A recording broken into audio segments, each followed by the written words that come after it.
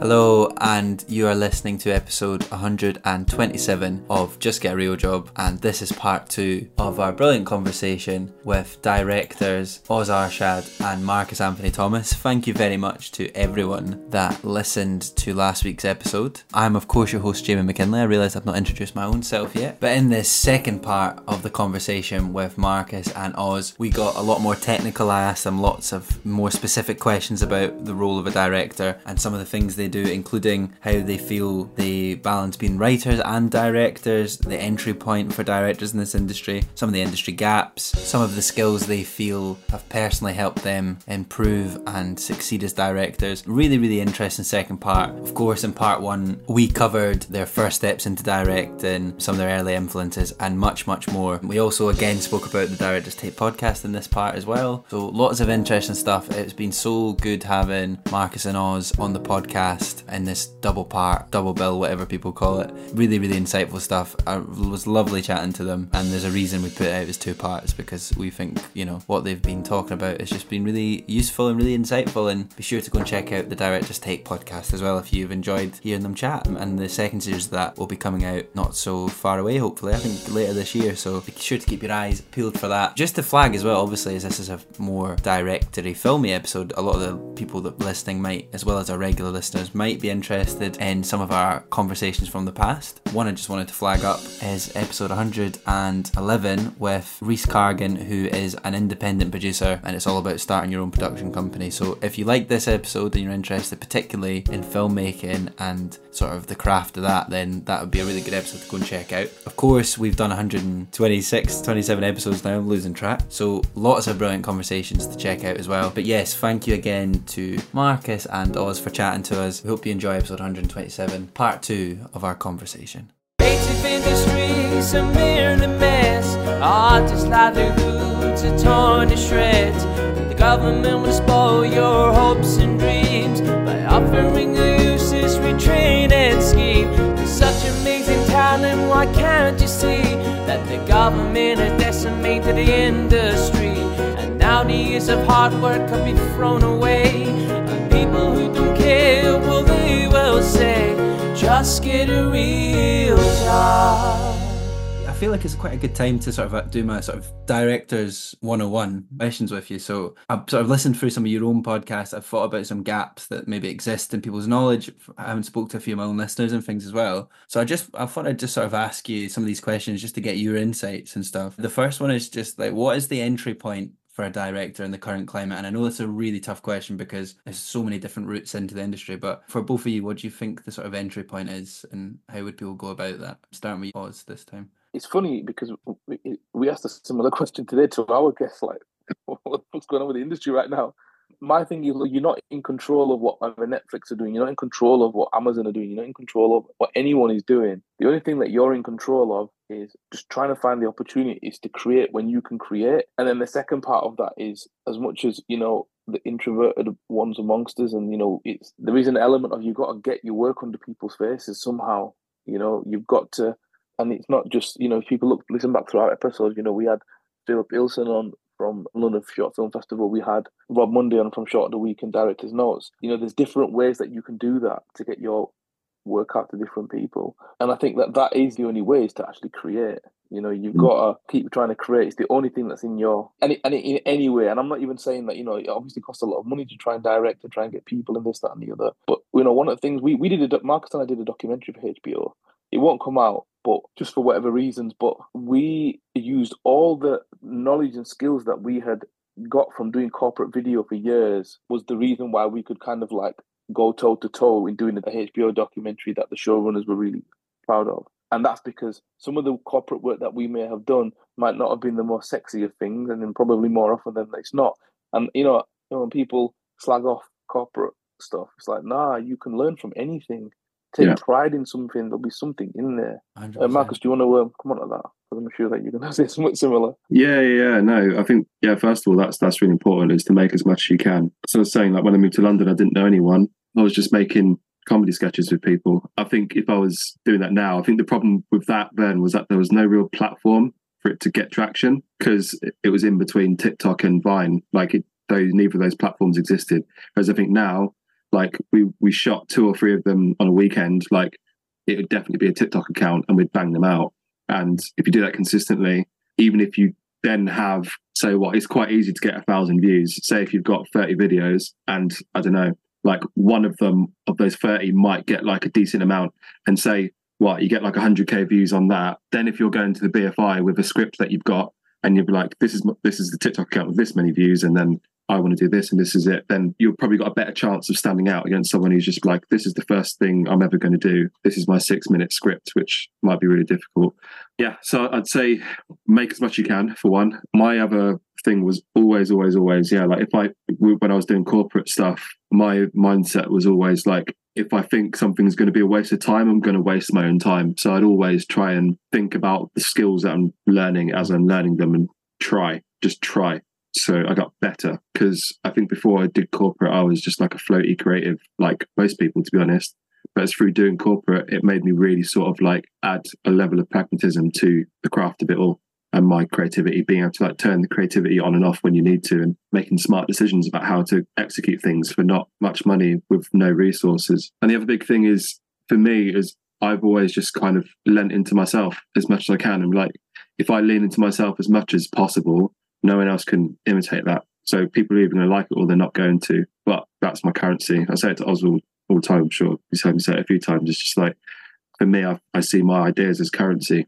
So yeah, I would say it was my writing that got me into rooms and stuff. And I think that hasn't changed. I think if you're writing stuff, it's not wasted. Because, I mean, 2 of the films that I couldn't get made, I made them when I got into the NFTS, and they were sat there for 3 or 4 years each. So yeah, I think write as much as you can, and your ideas and your stories are currency, and just learn as much as you can. Thank you very much for sort of answering that question. This actually ties in very nicely what you're just talking about. You're talking about writing. Obviously, there'll be some listeners who are listening to this wondering, can you just be a director or can you just be a writer? Obviously, separate things, but how do you, I mean, you're kind of both writer-directors, right? So how does that work? Because they're kind of different things, but they can obviously they can be one thing, but I feel like it might be less common now for writer-directors, probably partly because the climate of the industry we're in, where it's hard to even get one. So where do you sort of both stand on writer-directors? We can start with you this time, Marcus. I did it for necessity, because I'm not a good networker, and I'm a bit of to say an introvert would be underselling it, really. So I think I did it through pure necessity. I was like, no one's going to give me a banging script. Like, I don't know anyone. And for example, like when I was doing my masters, I assumed everyone knew how to write. Like, I thought writers it was a skill you either could or you couldn't do. And so because I had a production company I registered, like, to make myself seem more professional when I was freelancing, I put out an ad for writers to send me short films, which I'd be looking to make. And I put my production company there, which people could look at and be like, it felt like it was legit, even though it's just me. And I got like 30 or 40 people sending like their portfolios over, and I read all of them. And there was probably like 1 or 2 out of all of them I was like, that were any good for me. And then I was like, okay, well, if this is the standard, then I can do that. And then that was what gave me the confidence to just go and do stuff and learn how to do it. So I think a lot of it is just actually just sitting down and doing it. And if I look back at one of the early drafts of the script that I got shortlisted for BFI funding with, like, it's not even formatted well. Like, it's like 6 pages long, but it's a 12-page script. It's bad. But the ideas for the question was about writer directors, right? What was the... Yeah, it's sort of, to be honest, it wasn't really, I didn't ask it as a proper question. I sort of just went, writer directors, it's a bit of a nuance. It's more sort of just how you feel, like, how do they interact with each other? Because obviously I work with a lot of screenwriters who would sort of see themselves as screenwriters and not directors. So do you think you're more of a visual writer because you're a director as well? Do you think about the craft differently as a result? Yeah. I've worked with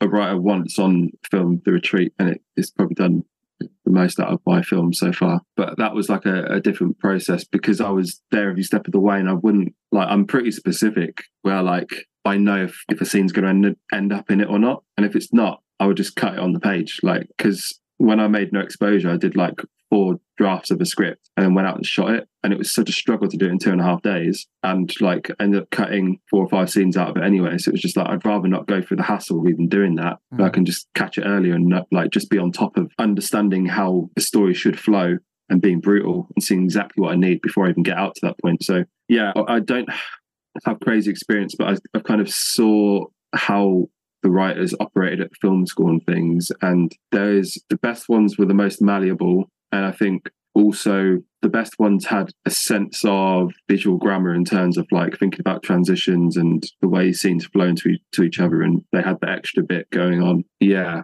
Whereas for me, like, I can put on the director hat with my own work and know when it's going to work and when it's not. And so for the new film Space Plug, I wrote that for the first time, I'd say, as an actual writer, because I wrote it not thinking about how I was going to do it. Whereas always before, up to that point, I'd always written something and known how I was going to execute it. So with Space Plug, it was like I was actively having to fix all of the shit that writer Marcus had done.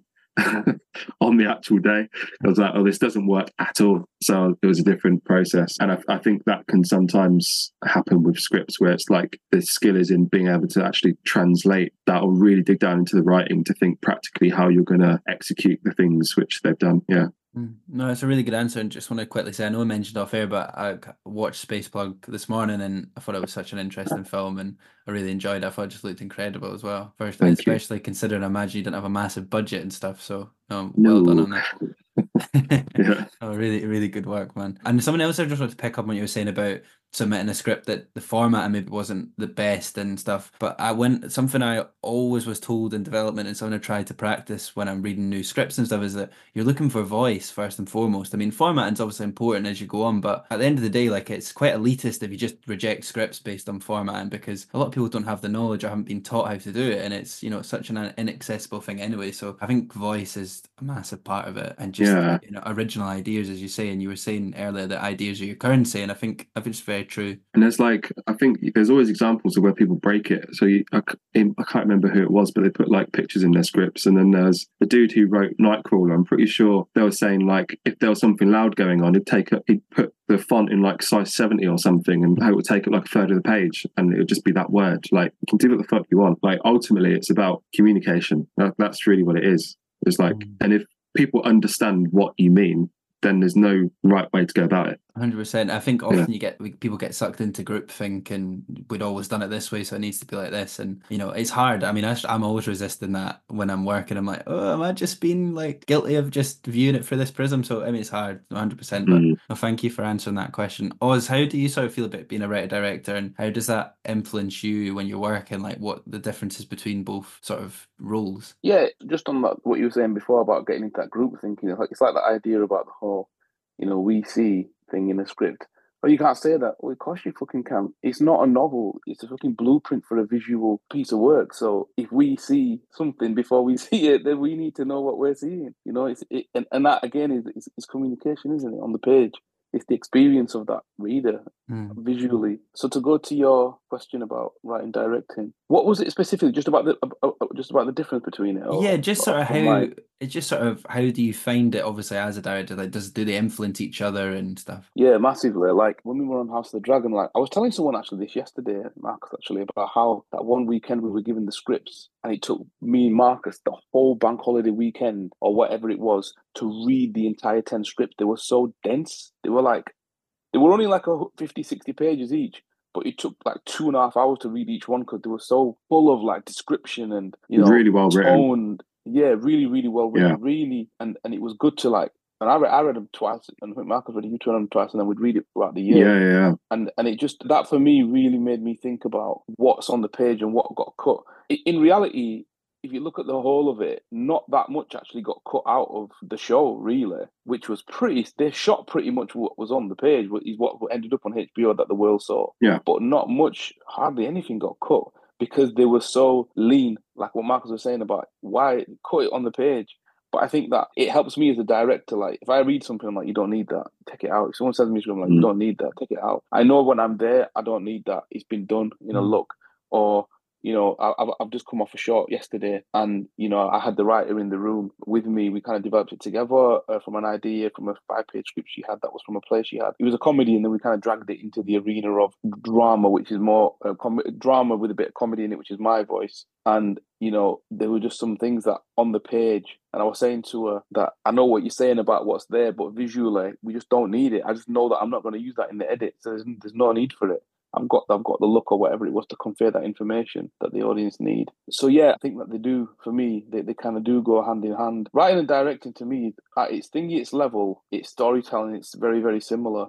But that quote that Marcus is talking about, I actually tried to say that quote today. We don't have to put this bit in, but there was a quote that Marcus, you should share it with Jamie actually, because it's a really, really good quote. But read it out if you want. Still here. Go for yeah, it. We can have it on the podcast if you want. I don't mind. Yeah, I was trying to say this quote yesterday to people when we were shooting the short about how directing is just not what it's about in terms of the creative. Have you got it there? Yeah. Yeah. So a director is a kind of idea and taste machine. A movie is a series of creative and technical decisions, and it's the director's job to make the right decisions as frequently as possible. Shooting a movie is the worst milieu for creative work ever devised by man. It is a noisy, physical apparatus. It is difficult to concentrate, and you have to do it from 8:30 to 6:30, 5 days a week. It's not an environment an artist would ever choose to work in. The only advantage it has is that you must do it, and you can't procrastinate. Yeah, that's a Stanley Kubrick. That's basically what it is. Very good quote. It is. What it is. Yeah. That to me is the answer to the question that you are writing. When you're there, you are writing, but it's a different way of writing. But it's the worst way of writing because you're not sat by yourself, like imagining it. Do you know what I mean? And you can't go and make a coffee or you have to figure it out. Distracted. And you can't. There's no room for self-doubt. You just got to do it. Yeah, but I do love. I love both. Writing to me is like. It's like a muscle. Directing is a muscle. One might be working your legs, one might be working your biceps. They're all going to help. Yeah. And I think that it's I love both. And I do write things that I might not necessarily direct, but I just love writing. I don't like that first draft, but I like writing. After that, I love it. Yeah, the first draft's difficult. Yeah, fucking awful. I was going to say, like, when I'm writing as well, like, because I know what actors can do, I'm not sure how comfortable writers are with the process of acting. So, like, I know that sometimes you can do something in a look and you can do something without dialogue, whereas I'm not sure if a writer would have the confidence to know that someone's going to come in and someone's going to know what they're going to do and the actor's going to know what they're doing to convey the same message without putting it on the page in explicit terms. Does that make sense? Whereas, like, I can put a gap there and know it's going to hit. It's like an extra sort of thing. Editing as well, isn't it, Marcus? Like, if you could edit as well, if you shoot the thing and you edit the thing, that does come full circle and help you when you're on the page because you're like, I know that I'm going to go from this scene straight to this scene. Yeah. A lot of it is like, so when I was working on the retreat, a lot of it was like, it's about the shape of a scene. That really feels like what directing is. It's like the writing is one thing and it can read how it's going to read and it can be satisfying. But I think as a director, like, you have to find the shape of it. You have to find the shape of it when you're there. And that means it's like a scene pivots at the right time and it kind of leads off and lifts off at the right moment. And then the next one obviously like leans off of that is the skill in itself. And then when you're there editing, it's the same thing. Like, that was really,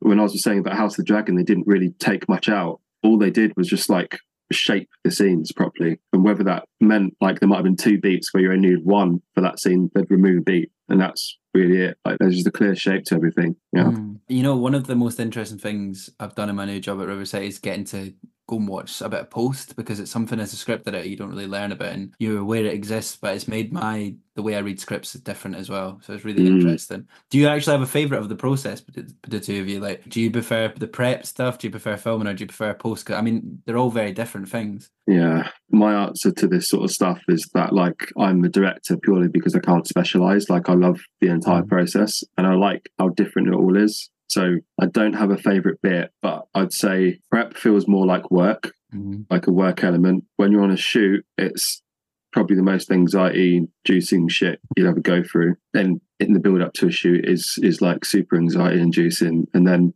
post, I think, is the most chill. I think it's definitely the most relaxed. Yeah. You normally feel like you can sit down finally and have a coffee and start a bit later. Yeah, and you have what you have. I think that's really what it comes down to, is that, like, there's no anxiety in it for me. Is that, like, I'm pretty confident in what I shot always, because I wouldn't put myself, I know exactly what I need to get a story, even if I'm having to cut stuff up. But yeah, I think just when you come to the edit, you've got exactly what you have and nothing more and nothing less, and you find solutions and you make a thing, and it gets better and better and better. And so I think post is the most chill. I think there's something really satisfying about being on set and executing something. It feels like a heist. Then prep feels like work, but it's still part of the same thing because you're building stuff, and I think prep for me is when you start to make the thing for real, because writing is all very fanciful and nice, but there's an element for me where like I reach a point when I'm writing is that I can't even write this anymore because I'm just going to write myself in circles. Like I have to take it to the next stage to kind of know physically how everything is going to look, work together, and actually make it real. So yeah.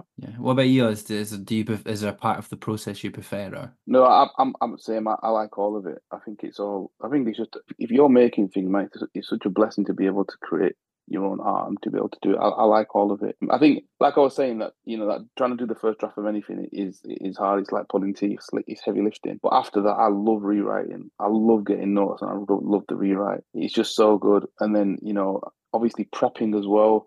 What's going to go where, like working with your team, your production designers, your DP, like what's going to go on, and working with casting, all of that stuff. Like it's just an energy.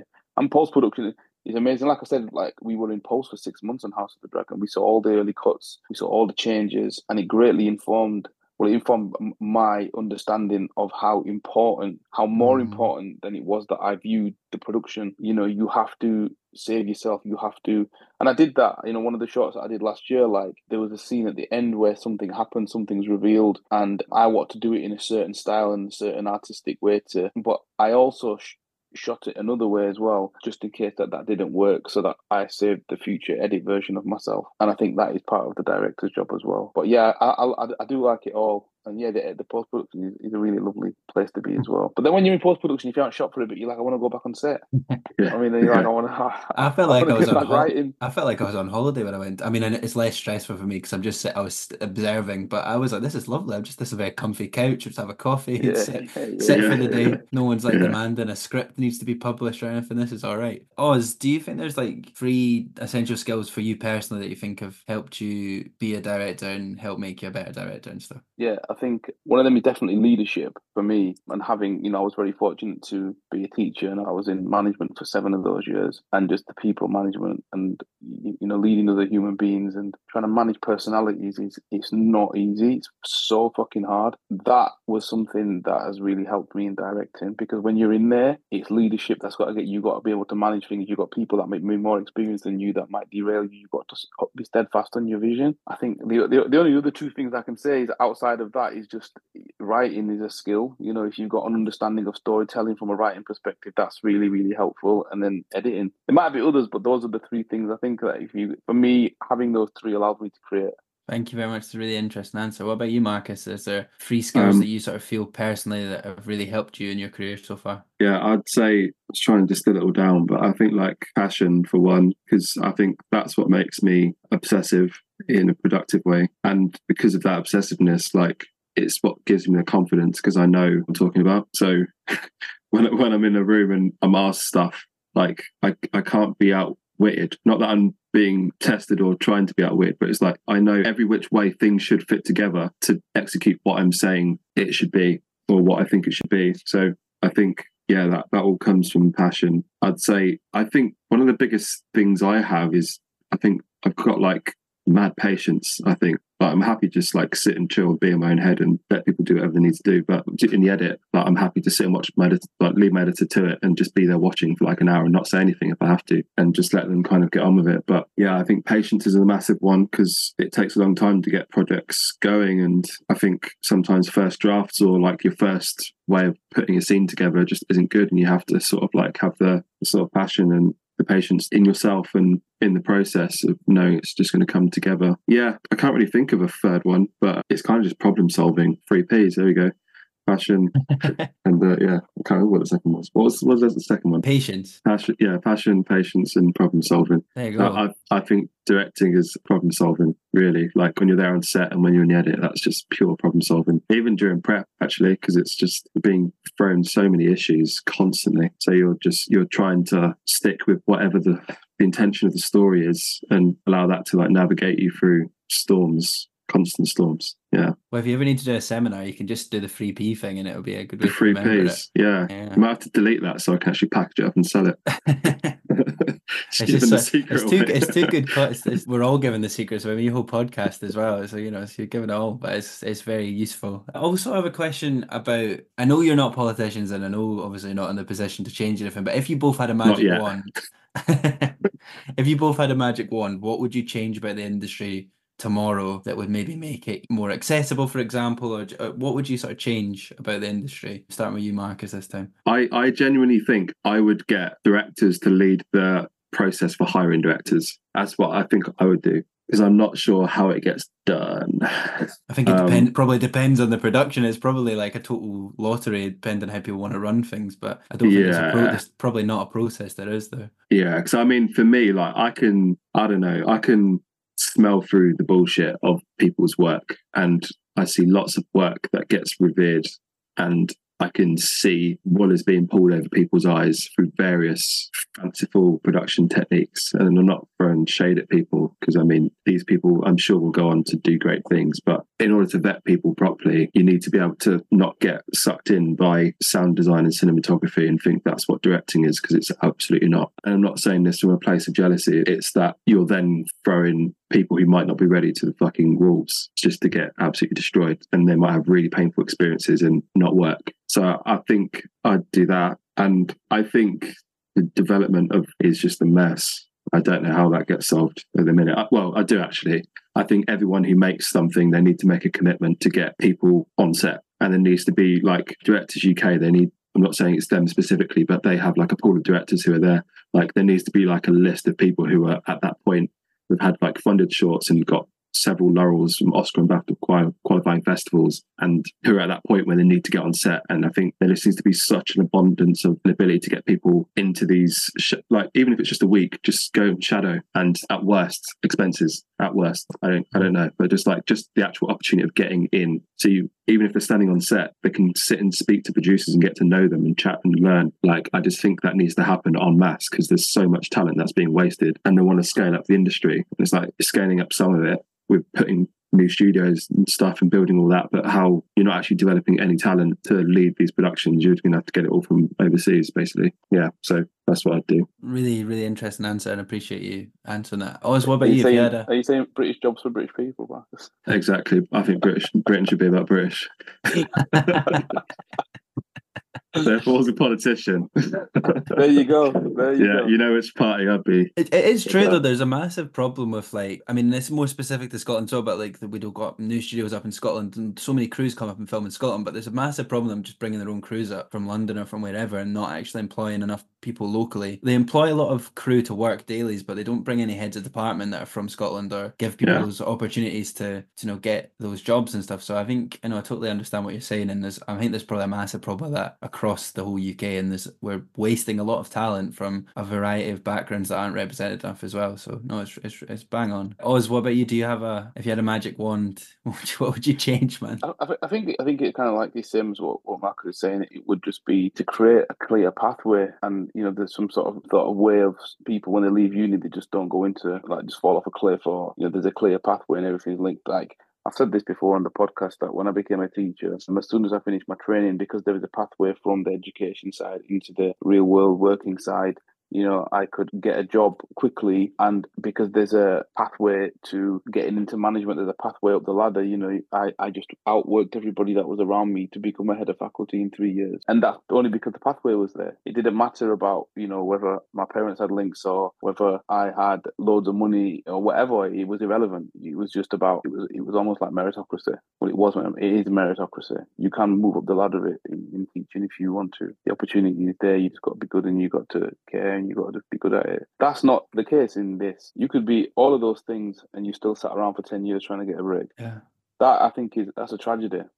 That's wrong. It's cruel. It's wrong, and it's unfair. I don't know what the solution for that is, but if there was a magic wand, it's that would change. Yeah, no, 100%. I mean, when I was at school, I didn't even know when I studied film. Actually, I didn't even know what scripted I was. I only knew what a scripted was 3 years ago, because there is this massive weird mystique around this entire particularly TV and film, I mean, the whole creative industries, but of all these roles and stuff. And a lot of people only know, they think, oh, I can be an actor or I can be a director, but then they don't understand what the role is. So then they don't even think it's possible. So they're not even going to, try and attempt to go for it. And it's such it's just, we need a clear pathway, you're right, or just some sort of guide, or HR as well. And obviously there's not a proper HR on most sets. So I know you did an episode with the film charity recently as well, which, I'm sure they probably talked a lot about this stuff, but we don't have enough resources for people out there. So it's, I think we need a clearer pathway and a clearer place for people to turn. Yeah. It's, it's a bit like the Wild West. It's almost like whenever we get any tradesmen coming in, whether it's a plasterer or a plumber, the film industry is like that. It's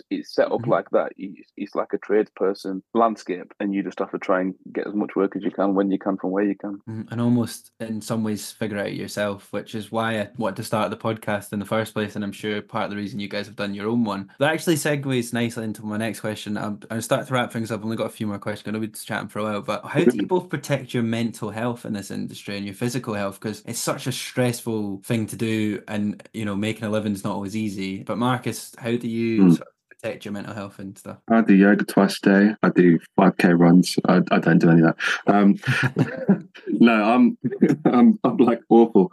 Yeah, when I was writing, actually, the year before last now, actually, like when I first got up House of the Dragon, I created like a really healthy sort of like way of working. I had like good amount of money in the bank. Felt free. I was literally running like 4 times a week and exercising and every day, and like writing probably like 5 hours a day, hitting my targets, and just kind of like living. But as soon as like last year came about, like and started, I was just everywhere with Space Plug and other commitments and like working little bits and bobs, and so I just couldn't ever really find a rhythm. So because I'm basically like I've gone freelance, so I teach and stuff as well. So I'm trying to like learn how to manage that and kind of get used to having no routine, which is quite difficult. But I think as for the mental health thing, like for me, I'm way too far gone in this to think that I'm not good enough. So, but I know I'm good enough. It's just like, it's like when the rejections come, I'm like, you're going to want to work with me eventually, and it's going to be too late.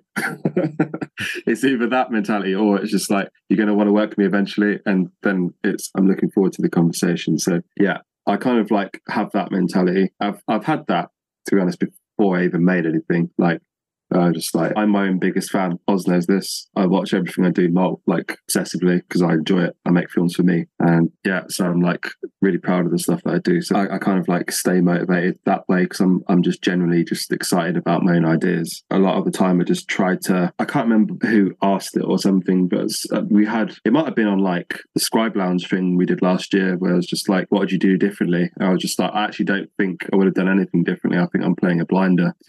I know there's absolutely nothing else I could possibly do to get further ahead than what I'm already doing. So it's just making peace with it takes time, and just being like trying to enjoy the journey. That's really it. I'm really thankful that I get to make things every day and be flexible and do something I'm really passionate about, even if I'm poor as fuck. Like, I'd rather be poor as fuck and do something I really, really love than make a shit ton of money and go home and cry because I hate it all so much and not want to wake up the next day. So, No, thank you for being so honest in that answer. I mean, I think it's really useful for people to hear people being honest about this, and especially people that are sort of doing it. And mental health, again, there's not enough, as I was saying before, resources in this industry, and with the long hours and sets and stuff, and there's a big pandemic of bad mental health, and a lot of people are struggle. So I mean, it's important to ask. But Oz, what about yourself? How do you protect your sort of health? I was going to say mental health, but I suppose health includes everything really in this. Yeah, I mean, one of the things is I think as well, is just having a bit of a support network around you as well, like so that you can actually offload to people. Sometimes I will bring Marcus and vice versa. Not necessarily just feeling down, just to like have a chat, because it is quite lonely. Like, we live in a very, this social media era that we have is brilliant. It's got so many brilliant things about it, but there are bad things about it as well. And one of them is that this curated version of yourself. We used to have this thing called A Week in the Life of in the podcast early episodes, and the only reason we did that was because many filmmakers, many artists, creatives put out a curated version of themselves like it's just all wins, when actually that week might be actually really shit. They might be doing some really they're not winning every single week, but unfortunately there is an element of validation that's connected with trying to get up the ladder, whatever that ladder is for people. I think for me, one of the things that keeps me level is the fact that I now have confidence in my art. And I think that because I got so low when I failed, yeah, keep failing. Like we say, keep failing, keep learning, keep failing, keep the faith. You know, when I did the feature film, to me it was a fail for me and the standard that I want, because it exposed myself to myself that I was not what I thought I was, that I was a director that understood what I was doing. And because that kind of put me quite low in terms of my own estimation and how I saw myself as an artist, it made me work even harder to actually be any good. And then, you know, getting on House of the Dragon just gave me so much confidence, because I saw behind the curtain and I realized that actually I can do some of this stuff myself, a lot of it, and it's opportunity and experience.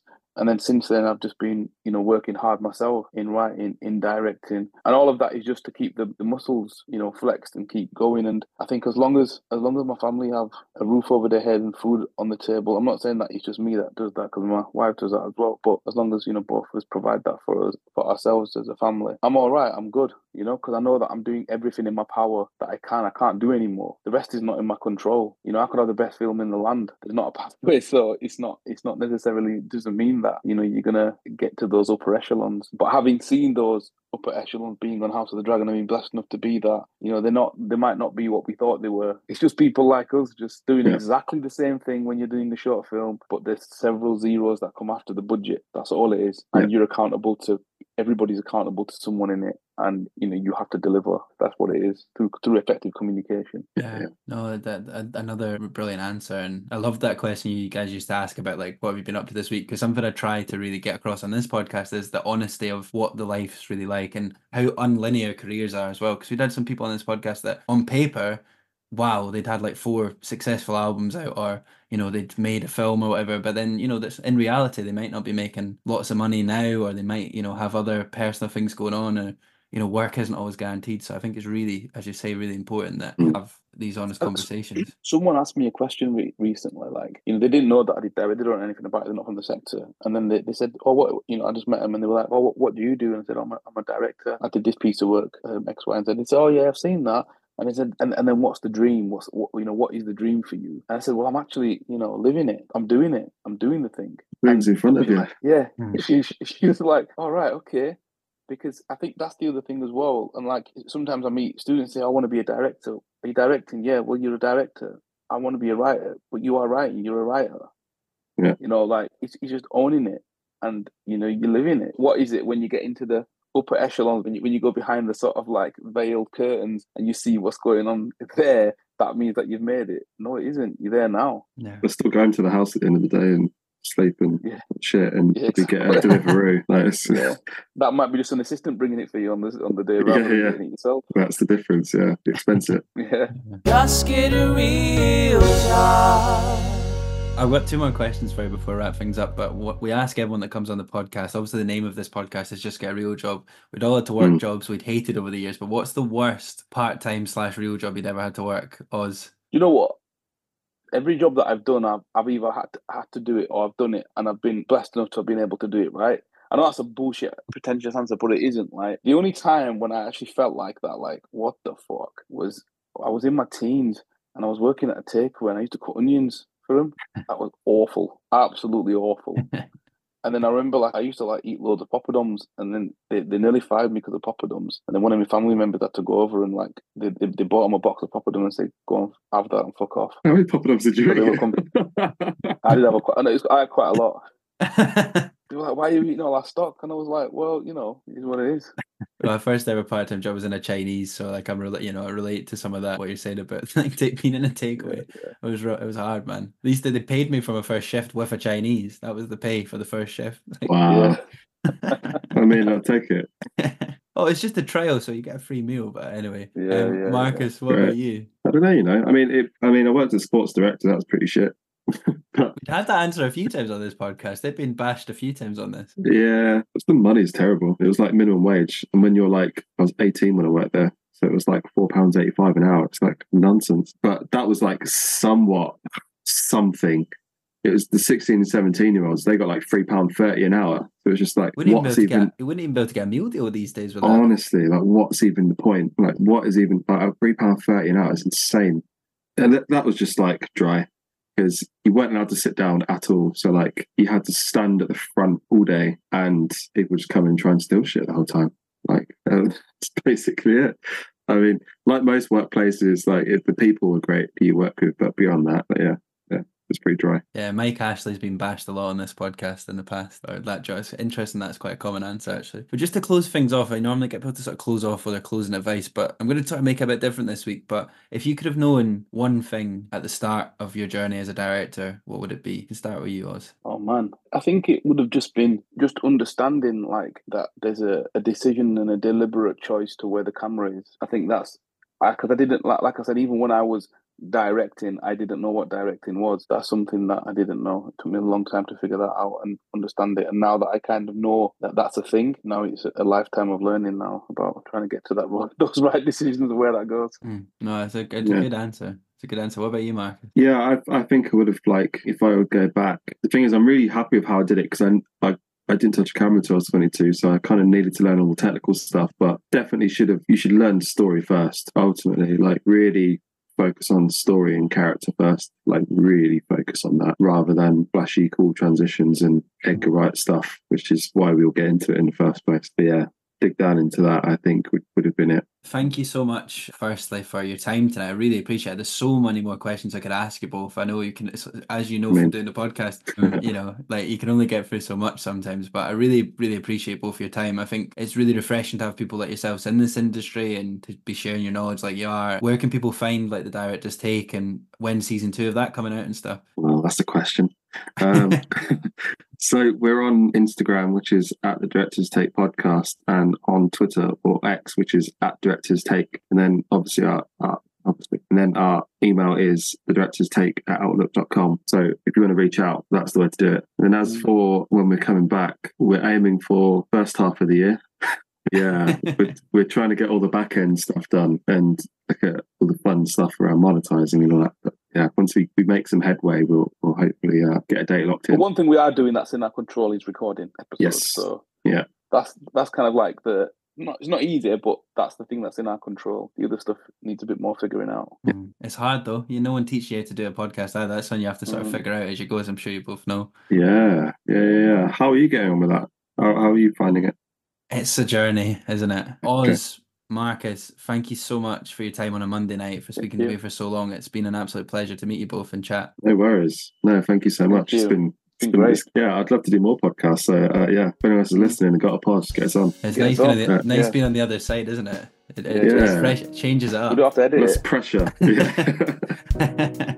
Well, there you go. That was episode 127. Thank you to Marcus and Oz for chatting to us across these 2 parts. Be sure and go and check out part 1 if you listen to part 2 first. Some people do that. We don't mind. Just also to say there will not be a new episode out next week. We're going to have a little 1 week off because our wonderful Elliot, I was going to say our wonderful editor-in-chief, but we'll go with our wonderful Elliot Mitchell, is actually going on a little university trip to Rome, so we wish him all the best over there.